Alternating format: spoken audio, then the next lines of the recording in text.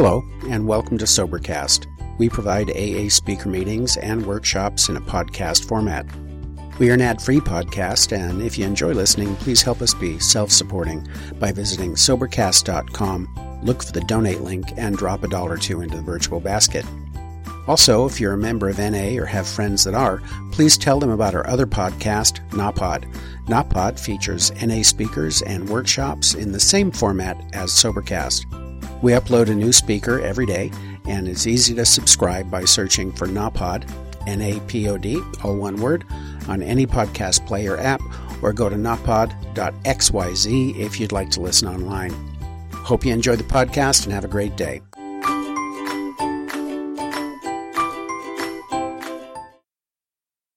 Speaking from Sunday night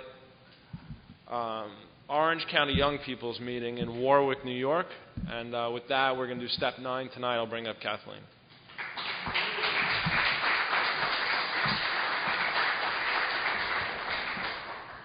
Hi, everyone. I'm Kathleen. I'm an alcoholic. Hey, it's great to be here. I want to thank the group for having me.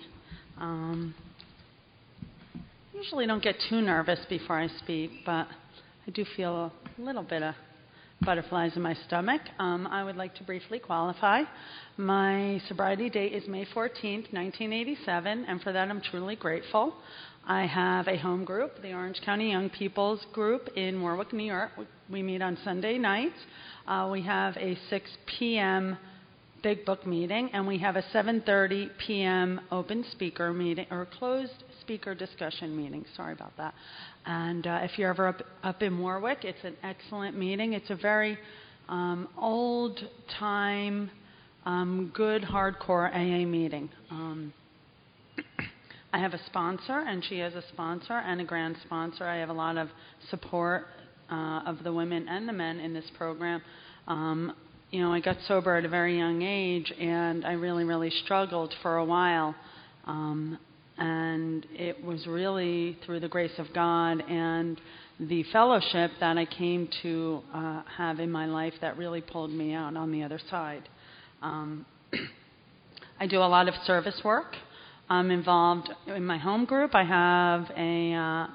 chair the Big Book meeting, and I am going to soon be making coffee for that group. I am involved in a retreat for women called Keeping the Spirit Alive, and I've been involved in that retreat for about 11 or 12 years, and that's been very, very influential in my life. That has really given me a lot of close relationships with women and men through service. I sponsor one woman. I also do service at home. I have 3 children. I have a husband who's sober. And so AA is really our life. It really, really is. AA is a family affair, and it's really ingrained in our life. To briefly qualify, I had my first drink when I was 8 years old. And I grew up in an alcoholic home in Whippany, New Jersey, up in Morris County. And my dad was the active alcoholic. And from the first time that I took that drink, I felt that warmth that I was really looking for. And the big payoff for that first drink was just the calming of my mind. My thoughts, I always had a lot of racing thoughts and a lot of negative thoughts. And having that very first drink, even though it wasn't a lot, calmed that down. And for the next 13 years, till I was 21, I was really looking for that and could never fully find it. I had to drink more and more in order to keep my mind calm and to keep the bad feelings that I had about myself at bay. And they weren't always at bay. I was a very depressive type of person. I was not a happy drunk. I was either crying on the curb or suicidal. I never had an in-between. And it's really a miracle that I'm sharing on step 9, because my mother always said that I was the one person that set the tone of the house. Okay, but I could never admit that. I could never admit that I had any faults. I always had this like permanent halo over my head, and I really felt like I could do no wrong. And that could not have been further from the truth. My siblings looked up to me, and that really wasn't always a good thing because I didn't have the skills, I didn't have the confidence in myself that was required of the oldest child.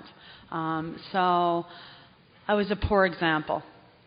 Did not do well in school and was always very busy pointing the finger at everyone else and never taking responsibility myself. And really for me, step 9 epitomizes that. Step 9 for me epitomizes the fact that I need to take responsibility for my life. I need to admit the harm that I had caused to others and make right those wrongs. The only way that I could do that was to take an honest appraisal of my life when I first came into the room. I was able to work steps 1 through 8 in such a way that I found relief. But not the relief that really a lot of people find. I did not work the steps according to the big book at first.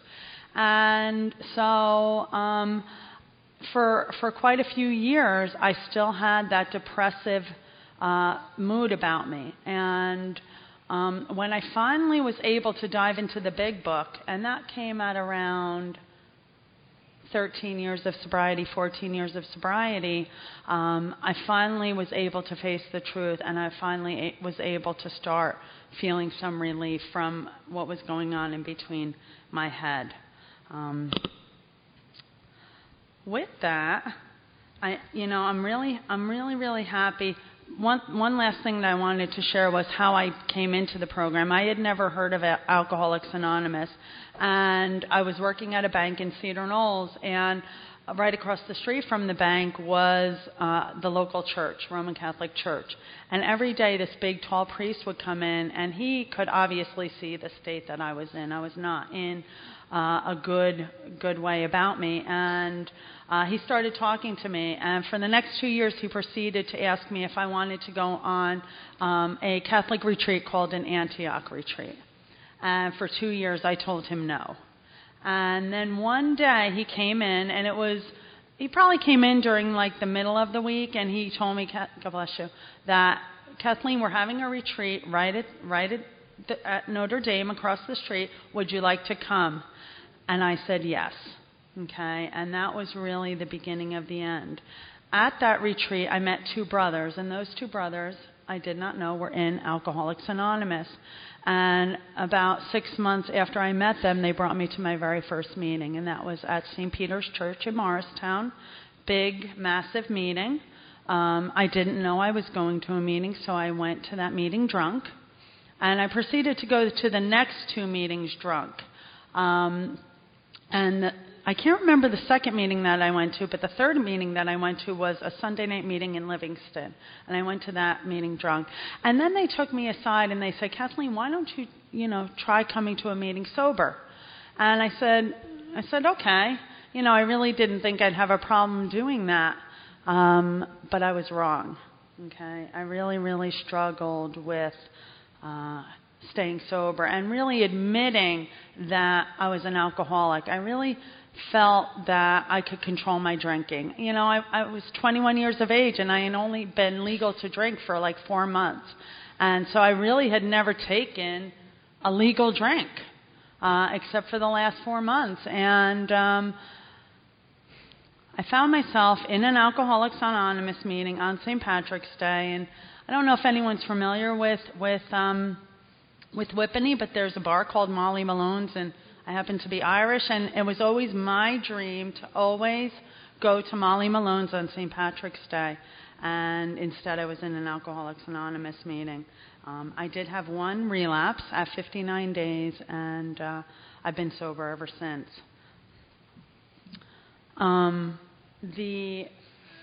What I wanted to share about the 9th step was how I had to take a look at my life and how I had to take a look at the harm that I had caused others. And at first I was not able to do that. My ego really was in the way because I was busy pointing the finger at you.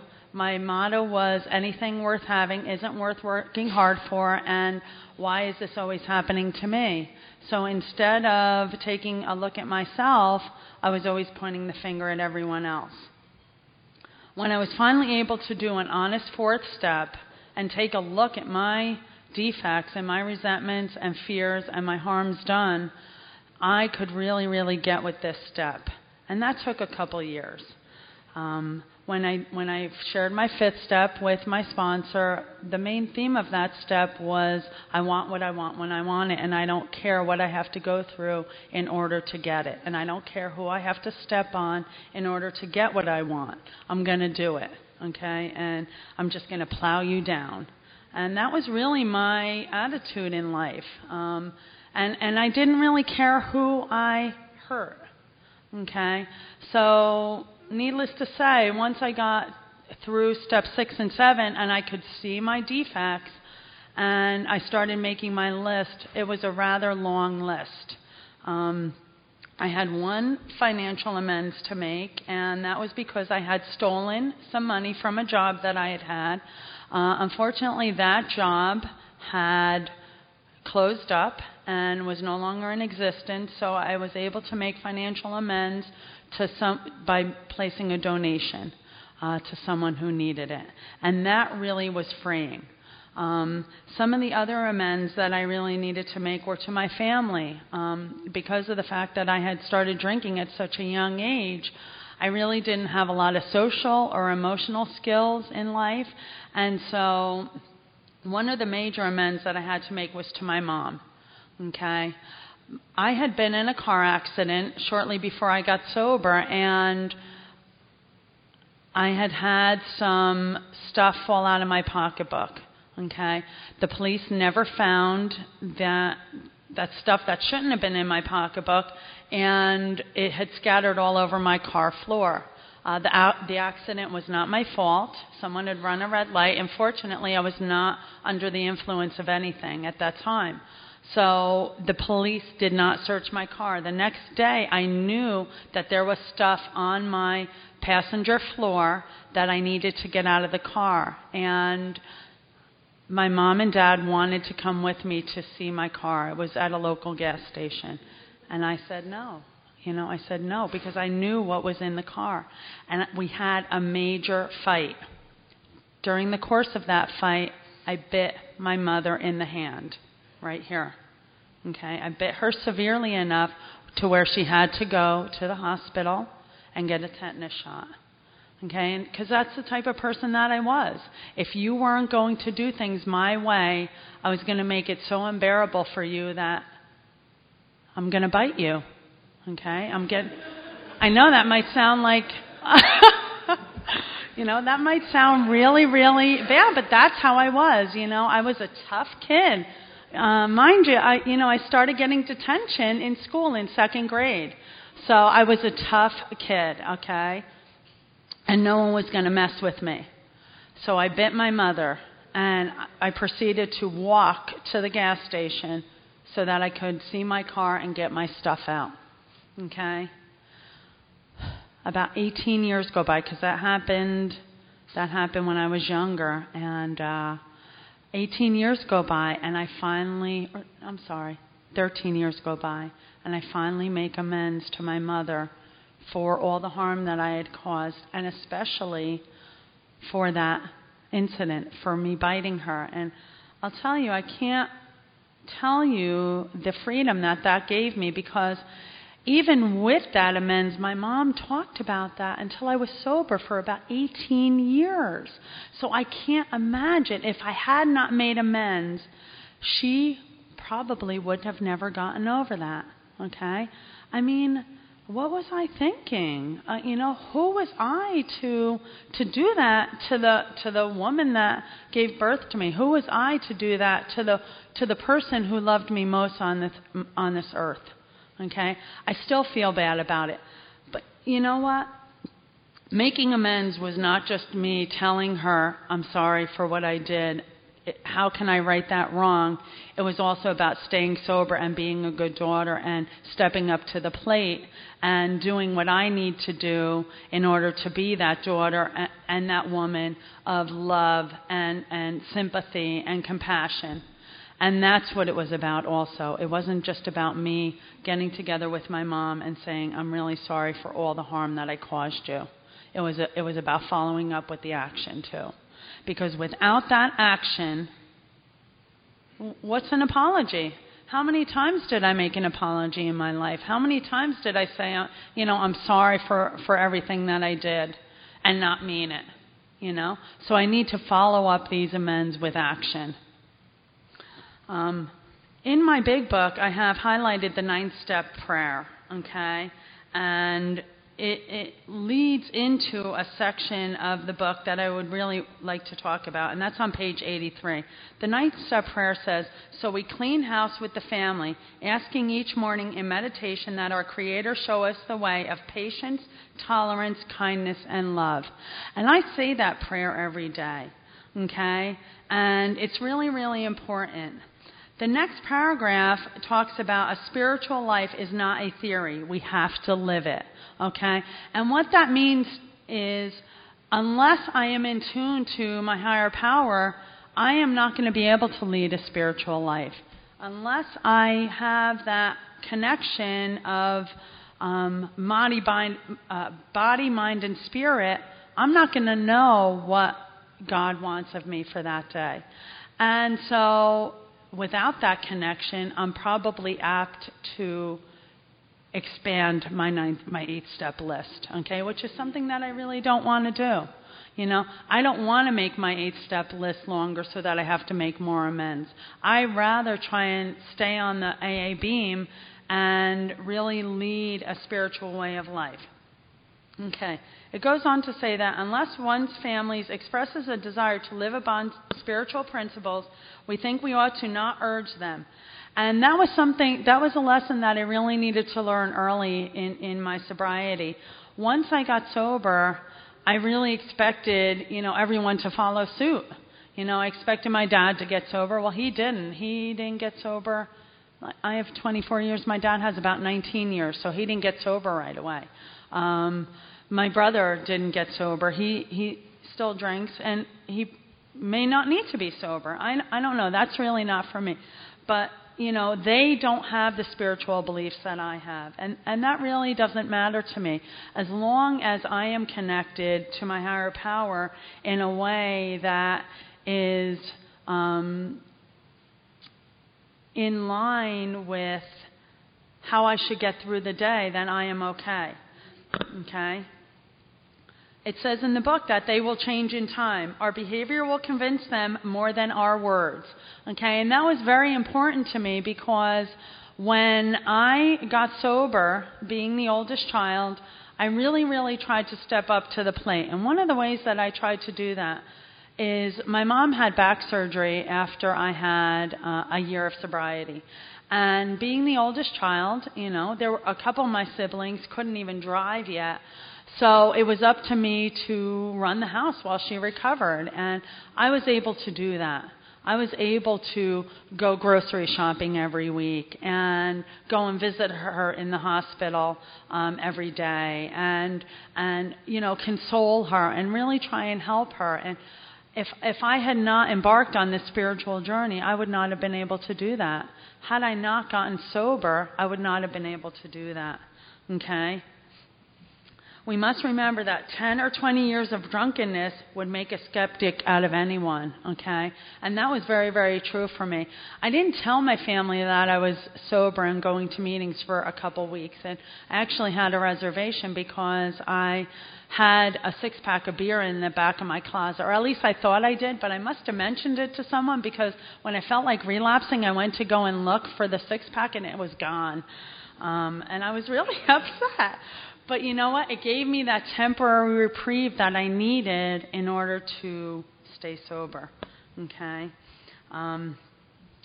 It also goes on to say that We should be sensible, tactful, considerate, and humble without being servile or scraping. As God's people, we stand on our feet. We don't crawl before anyone. And that is especially true for me because making amends is not about, beating myself up. It's about righting a wrong. And it's about saying to that person, I am really sorry that I hurt you. How can I make this up to you? And is there anything that you need to tell me? Have I left anything out? And when I said that to each and every time, you can be assured that that person had quite a bit to say. Okay? They really, really were vocal about what I had done and the things that I needed to remember, because I didn't always remember everything that I had done to people because I was a blackout drinker. In our guide, it talks about the step 9 problem of being my ego. And working step 9 is an ego deflation for me because it allows me to sit face to face with a person and admit the wrong that I had done to them, and then to listen and to really focus on the harm that I caused to them, not just the harm that I was aware of, but also the harm that they are, conveying to me. The solution to that would be to convey kindness, tolerance, and love towards not only that other person, but towards myself. There were a few amends that I thought I needed to make, and I didn't. And that was especially helpful because the only way that I really knew that was through the work with a sponsor, and she really helped me with that. I really thought that the amends that I need to make to my friend, because we had lost touch and I wasn't able to go to her wedding, and maybe I didn't reply to her invitation to her bridal shower, totally appropriate. I really thought that I needed to make amends to her. And that really wasn't the truth. The reason we hadn't gotten together lately and the reason that I wasn't able to go to her bridal shower was because of life circumstances. And so when I discovered that, I gave her a call. And this just happened a couple weeks ago. And it took her a couple days to call me back. And when she called me back, she left me a message. And she was so happy to hear from me. So the whole build-up in my head that I experienced with, oh my God, she hates me. You guys know the drill. I'm sure you've thought those same thoughts 1,000 times.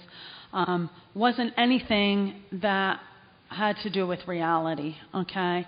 She was very, very happy to hear from me. She wants to get together. She just had a baby. Her dad just had a stroke. So I can be there for her too, even though we haven't seen each other in a while. And that really, really helped me because it allowed me to be human. It allowed me to say, I don't always know what's best for me. I don't always know who I should make amends to and who I shouldn't make amends to. Some people, like my mom, were totally glaring. Obviously, my mom, my dad, my siblings, they were the ones that were most affected by my drinking and my bad behavior. So yes, I had to make amends to them right away. Other people, it wasn't so obvious. One of those people was my sister-in-law. Now, the situation that I had with my sister-in-law was I said something that was in my mind that I wanted to say that I shouldn't have said, and I said it on an answering machine, okay? My sister-in-law was pregnant at the time, and I just unloaded on the answering machine. And, it's that situation where, God, I'm going to say what I want to say, and I don't care. And then I hung up, and I thought of more stuff to say, so I called her back, okay? I do not recommend that, okay? I don't recommend that. That was a long time ago. That was probably about 14 or 15 years ago. Thought I made amends. Didn't want to make amends because everything that I said on that answering machine, I meant, okay? Well, so what? So what if I meant it? That doesn't mean I have to say it. That doesn't mean that I have to be a brute.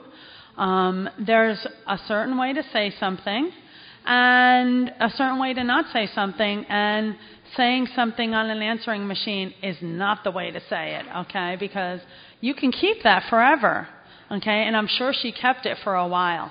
She even played it back to me. Oh, my God, that was awful. But you know what? That was where I was at. You know what? I wasn't a very nice person. And, you know, that's not who I am today. That is definitely not who I am today. But that was the sober me for a while. That's who I was for a while in sobriety. And, you know, just because I got sober doesn't mean that I got nice. I certainly didn't, not for a while. So what happened was, over the course of some years, because of what I did, my sister-in-law had a very, very difficult delivery of my nephew. And he came out not too great, and I really, really thought, oh my God, was that my fault? And it wasn't. It was okay, but you know, that stress that I put in that situation while she was like 8 months pregnant was just not the right thing to do, and I needed to make amends. And at my brother's urging, I, you know, kind of apologized. Okay. And then, you know, I didn't make amends at that time. So a few months went by, and he talked to me again. Please, Kathleen, just, you know, apologize to Kathy, you know. And I did another half-ass apology. I just couldn't bring myself, because in my mind I was right. Okay. In my mind, the harm that she caused me was greater than the harm that I caused her. Well, my mind is screwed up, you know. I've been sharing lately that my mind is the type of mind that 1 minute I'll be behind the wheel and I'll be, you know, happy, joyous, and free, and then the next I'll feel like ramming the person from behind because they're not doing exactly what I want them to do. That is my mind, okay? And now that I'm sober long enough, I know that's how my mind is. So before, I didn't. So my mind is screwed up. So what makes me think that the way that I'm making amends, which isn't how the book tells me to make amends, is the way that I'm supposed to be doing it? So finally, a third time, I called her up, and I had a long talk with her, and I made amends correctly because she lived far away. And I made amends to her that day on the phone, and then I made amends to her when I saw her. And I know Karen doesn't recommend making amends on the phone, so when I did that, I made sure I followed it up with a face-to-face. Okay? But had I not talked to her on the phone first, I wouldn't have even been able to see her. She would not have wanted to see me. So me making amends on the phone was the right thing to do at that time. Some years later now, I have followed it up with those actions that I find are so important in terms of making amends and just being of service to my brother and my sister-in-law and my niece and my nephew, or my sister or whoever in my family, and just thinking about them and instead of thinking about myself, and, you know, having them over for Christmas breakfast and, you know, giving them a nice gift without expecting anything in return. And through many years of that, of just being very gentle with that relationship and being ever mindful that these people are important to me, it has mended. Never thought it would. I never thought my sister-in-law would tell me that she loved me, and she does. And when I go through a hard time, she's one of the first ones to call me. So this step works, okay? One of the other things that I wanted to talk about was how much fear and anxiety I had concerning this step before I got to this step. Before I peeled away the onion, before I did my fourth step and my fifth step, and then really discovered my defects and my shortcomings, and really, really dove into step 8, I had a lot of fear concerning this step. I hemmed and hawed about it. I didn't want to make amends to people because I was really afraid of how they were going to react. You know, I was not a nice kid. I was not a nice young adult. I was not a nice adult. And I did a lot of harm. And, what I've shared with you concerning my mother and my sister-in-law, that's what I got. That's what I got out of life. Another amends, the last amends that I just made, which was last year, was to a good friend of mine. And it was someone that I knew in recovery, and I brought her to her first meeting. I was a couple years sober, and we were the best of friends. And over the course of time, I moved to Texas for a year and went to Texas Tech. And when I went to Texas Tech, I got pregnant. Okay? I came home. I decided to not have the baby. And when I made that decision, that was a decision that I really struggled with. And that was a decision that I could not share with you for a very long time because there was a lot of shame there. It was a no-win situation. And so when I decided to not have the baby, shortly after that, my two closest friends, Vicky and Colleen, were pushed away from my life. I got them on the phone and I said to them, I can't be friends with you anymore. I am in so much emotional and spiritual pain that I have nothing to give to you anymore, and I don't want to see you or talk to you ever again. And this is pretty much how I dealt with the losses of my relationships. I was in so much emotional pain from that decision that I had nothing to give to anyone, let alone myself. Little did I know that decision, although it wasn't an easy decision, it was a decision that actually altered the course of my life to what it is today. And I wouldn't have known that. But I really needed to make amends to Vicky for that because she was my best friend. She didn't know what happened. She didn't know that I had what was going on in my life. All she knew was that I was emotionally spent and that the way I left our relationship was probably not the best. Fortunately, my friends today would never, they would laugh at me if I ever said anything like that to them. They'd say, "Oh, Kathleen, what are you talking about? We're not going to let you be," or something like that. Whatever they would say. So I really owed Vicky an amends. Okay, lost touch with Vicky, didn't know where she was, never saw her again. And through the course of God, but I was always willing to make that amends. Through the course of my recovery, God put someone in my life who knew Vicky.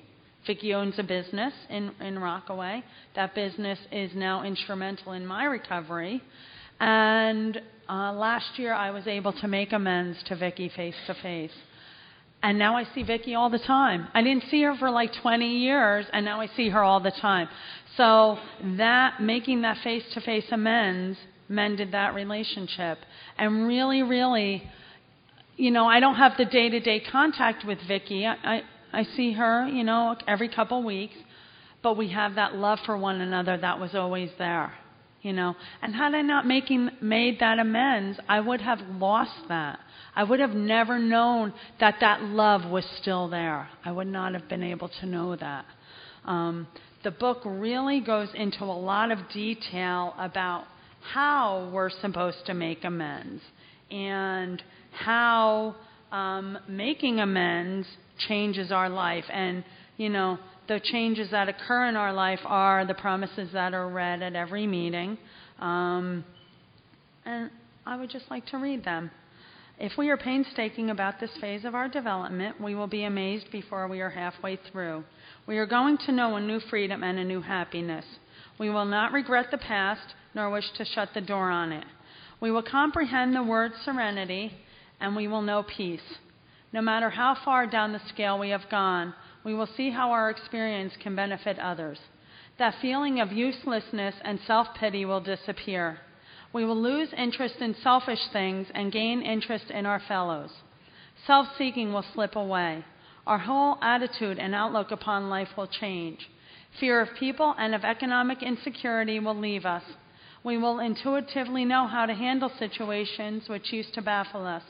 We will suddenly realize that God is doing for us what we could not do for ourselves.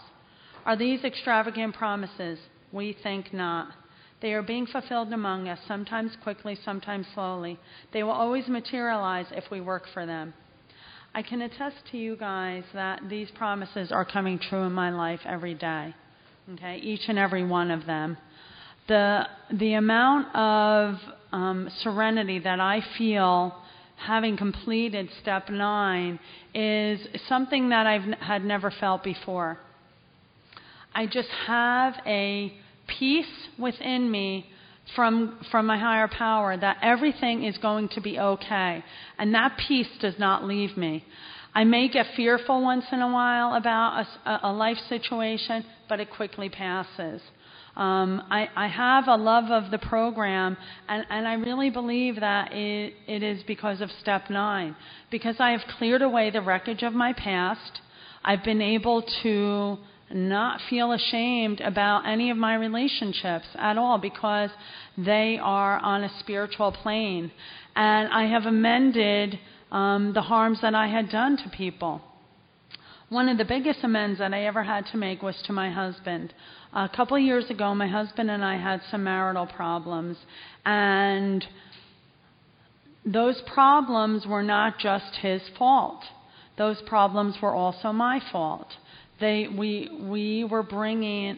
brought 2 broken people into a marriage, and through the course of this fellowship, those 2 people, myself and my husband, have been repaired. When I made amends to my husband for the harms that I had done, I did that face to face, and I did it in a way that I was able to admit every wrong that I had done that led to almost the demise of our marriage. It wasn't about what I thought he did to me or the fights that we had gotten into or, how I felt that he treated me or what I felt that he did to the kids that caused a fight or, how much money we had in the checking account or what bill was late or anything like that. It had to do with how I treated him in our marriage and what led to the situation of where we were at that time. And what led to that was my emotional inability to express how I feel about the people that I love. And after I went through that situation with my husband, who's a really good guy, I made a decision to let people know exactly how I feel about them when I feel it, okay, and not just think it in my head. Because of my upbringing, I was never a very touchy-feely person, although I had, everyone in my life is very touchy-feely. So I had that in my life, but I could never initiate it. After the discovery of the wrong that I had done, I was able to make a decision with the help of my higher power that when I was thinking about a person, whether I was going to see them or call them on the phone, I was going to act upon that. If I saw someone that I loved, I was going to hug them and tell them that I loved them. That's just being mindful of the relationships that I have in my life. I had never really been able to do that before because I was damaged. Working step 9 cured that. Working step 9 really was able to help me see how much people meant to me. Really was able to help me see how much I meant to people. Because before that, people were mad at me for everything that I had done because I caused a lot of wreckage. Mending those ways was very, very beneficial. One of the people that I was able to do that with was with my sister. My sister's 13 months younger than me. My sister's not an alcoholic. My sister's very successful, has has 3 nice kids, and she chose to focus on her career instead of, her family at first. So my oldest child, even though my sister and I are only 13 months younger, my oldest child's 17, her oldest child is 6. Okay? So, thank God I don't have a 6-year-old anymore. Oh my God. I am so grateful for that, because that is rough. But what I was really nervous, because my sister views people successfully by how well they're doing in life physically. Okay, so when I made amends to my sister, it was, I had called her and said, I'd like to have dinner with you. I'd like to talk to you. And I kind of put my sister through a lot of crap, because her and I hung out together. She was not an alcoholic. I am. And so, I think I kind of marred her. We got very good at rolling the car, my dad's stick shift car, down the driveway and down the street, so that we were home by curfew, but we could go back out. Okay, that's the type of stuff that we did. And I just caused a lot of grief in her life, and I never said I was sorry for it, because I just felt like I was entitled to do that. I'm the oldest sister. You're going to listen to me. I'm going to boss you around, and you're going to like it. Well, she didn't. So I really needed to amend that relationship, and this step helped me do that. This step helped me say, I am so sorry for what I did, for all the havoc that I caused in your life. How can I right that wrong? And she told me, she said, Kathleen, I'm so proud of you that you've been able to stay sober, that you've been able to have, 3 nice children, that you've been able to, mend this. And we had a dialogue. And had I not opened that door, we probably would not have the relationship that we have today.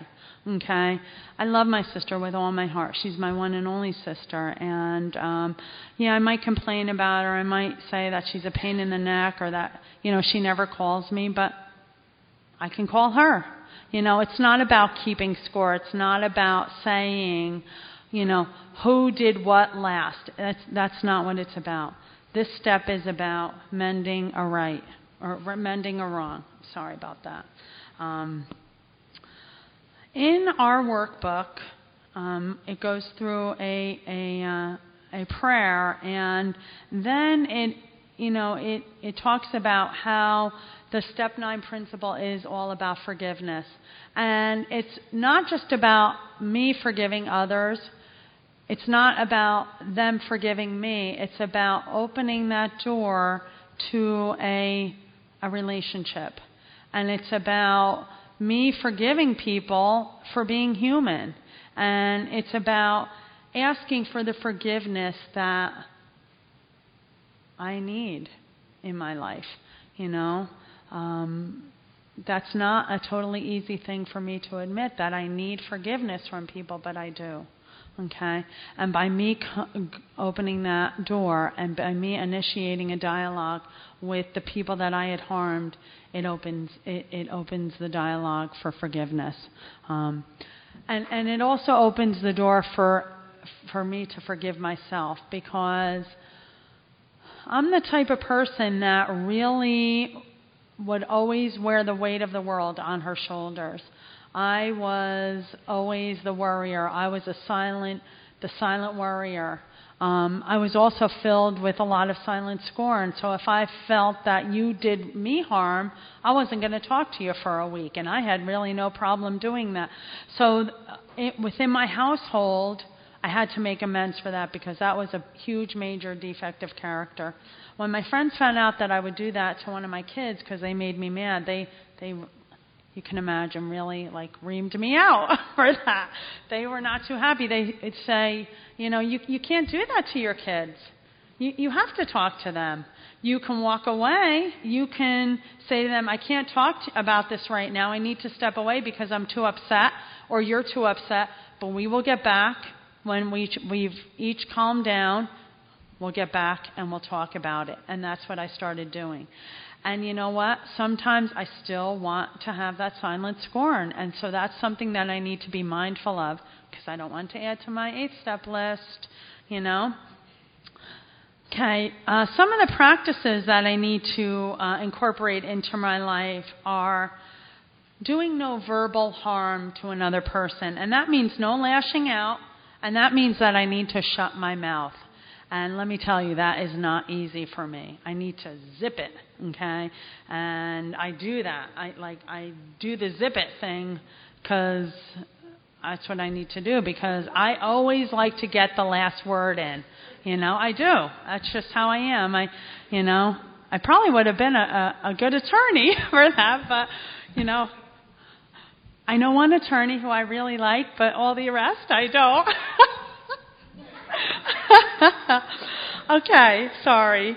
I need to make a daily commitment to this step, okay? And what that means is that as long as I have people on my list, I need to be entirely willing to make those amends. But being entirely willing to make those amends, when those amends are meant to be made, God will put those people in my life. And that has certainly been true. A good example was with Vicki. I was always willing to make amends to Vicki, and then when the time was right, God put her in my life. Criticism is not loving. Refrain from it. Okay? I am like the world's best critic. Okay? I can criticize myself equally as well as I can criticize you guys. And, you know, just ask my family members. They, at times, feel like they can never do anything right. As a matter of fact, when I first got married and when I first had children, I was so uptight about that stuff that no one could open like a bag of potato chips without a scissor.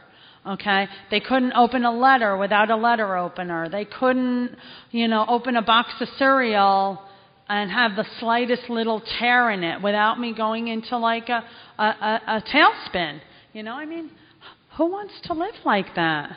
That takes way too much energy, way too much time, and I would rather be happy, joyous, and free and spending peaceful time with my family than causing a big uprising because you opened the bag of potato chips upside down. So that's where I was at with this step, okay? Do no physical harm. And what that means is that no more biting, I can't bite my mother. I can't bite my kids. I can't bite my sister or my friends just to get my own way. Can't do that. Can't harm myself because I feel poor about myself. I can't do that. Okay?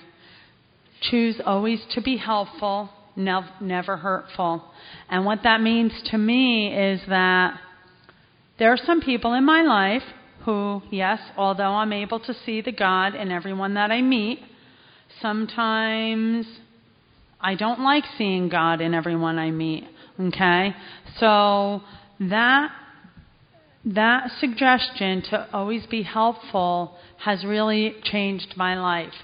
And what it's done is it has made me selfless, okay? Instead of always thinking of myself, I still think of myself a lot.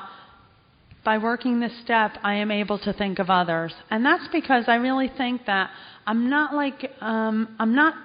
worn down with all these unhealthy relationships in my life. I'm able to really say to God, where do you need me today? Please help me to do your will. And that's what God wants me to do. God wants me to be helpful to people. My sponsee, she called me on Friday. Now, I'm a huge sports fan. My sponsee called me on Friday. She said, can we go to a meeting and finish the first step? And, the Devils were playing their first preseason game, and the Yankees were playing that night. And I really didn't feel like going out. But you know what? Being helpful to others is what I need to do. So I was able to go to the meeting with her, and we were able to finish her first step. And now we can move on to the second. Being a sponsor, being of service isn't doing it when I want to do it, because frankly, that would be never. It's doing it when I need to do it. It's doing it when I'm called upon to do it. You know, I know you guys, I don't know if you've gotten the impression that I love being sober.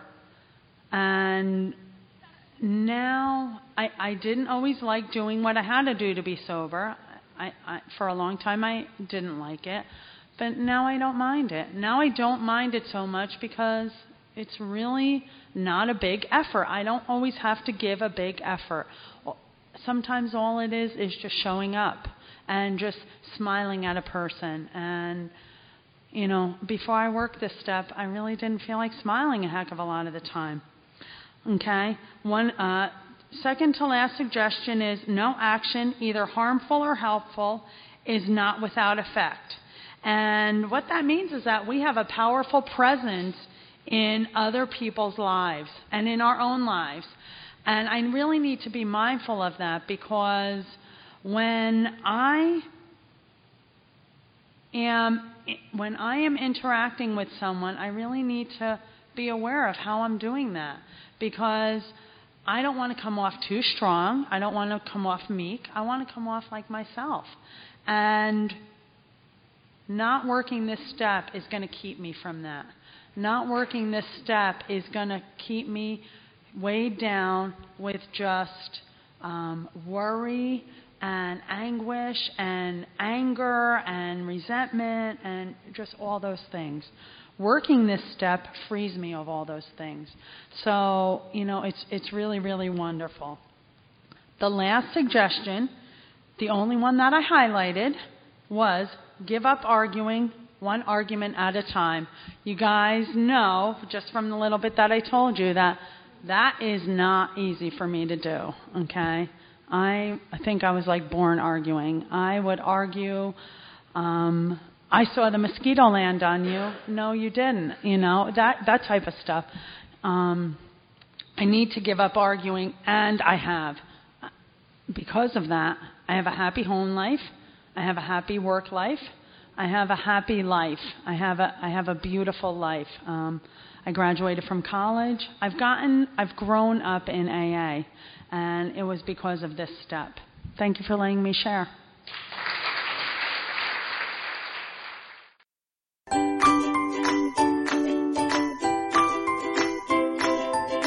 Thanks for listening. I hope you enjoyed the podcast. Sobercast is ad-free, and we'd like your help in order to keep it that way. So if you'd like to help us be self-supporting by pledging $1 or $2 a month, visit sobercast.com and look for the donate links. Thank you very much.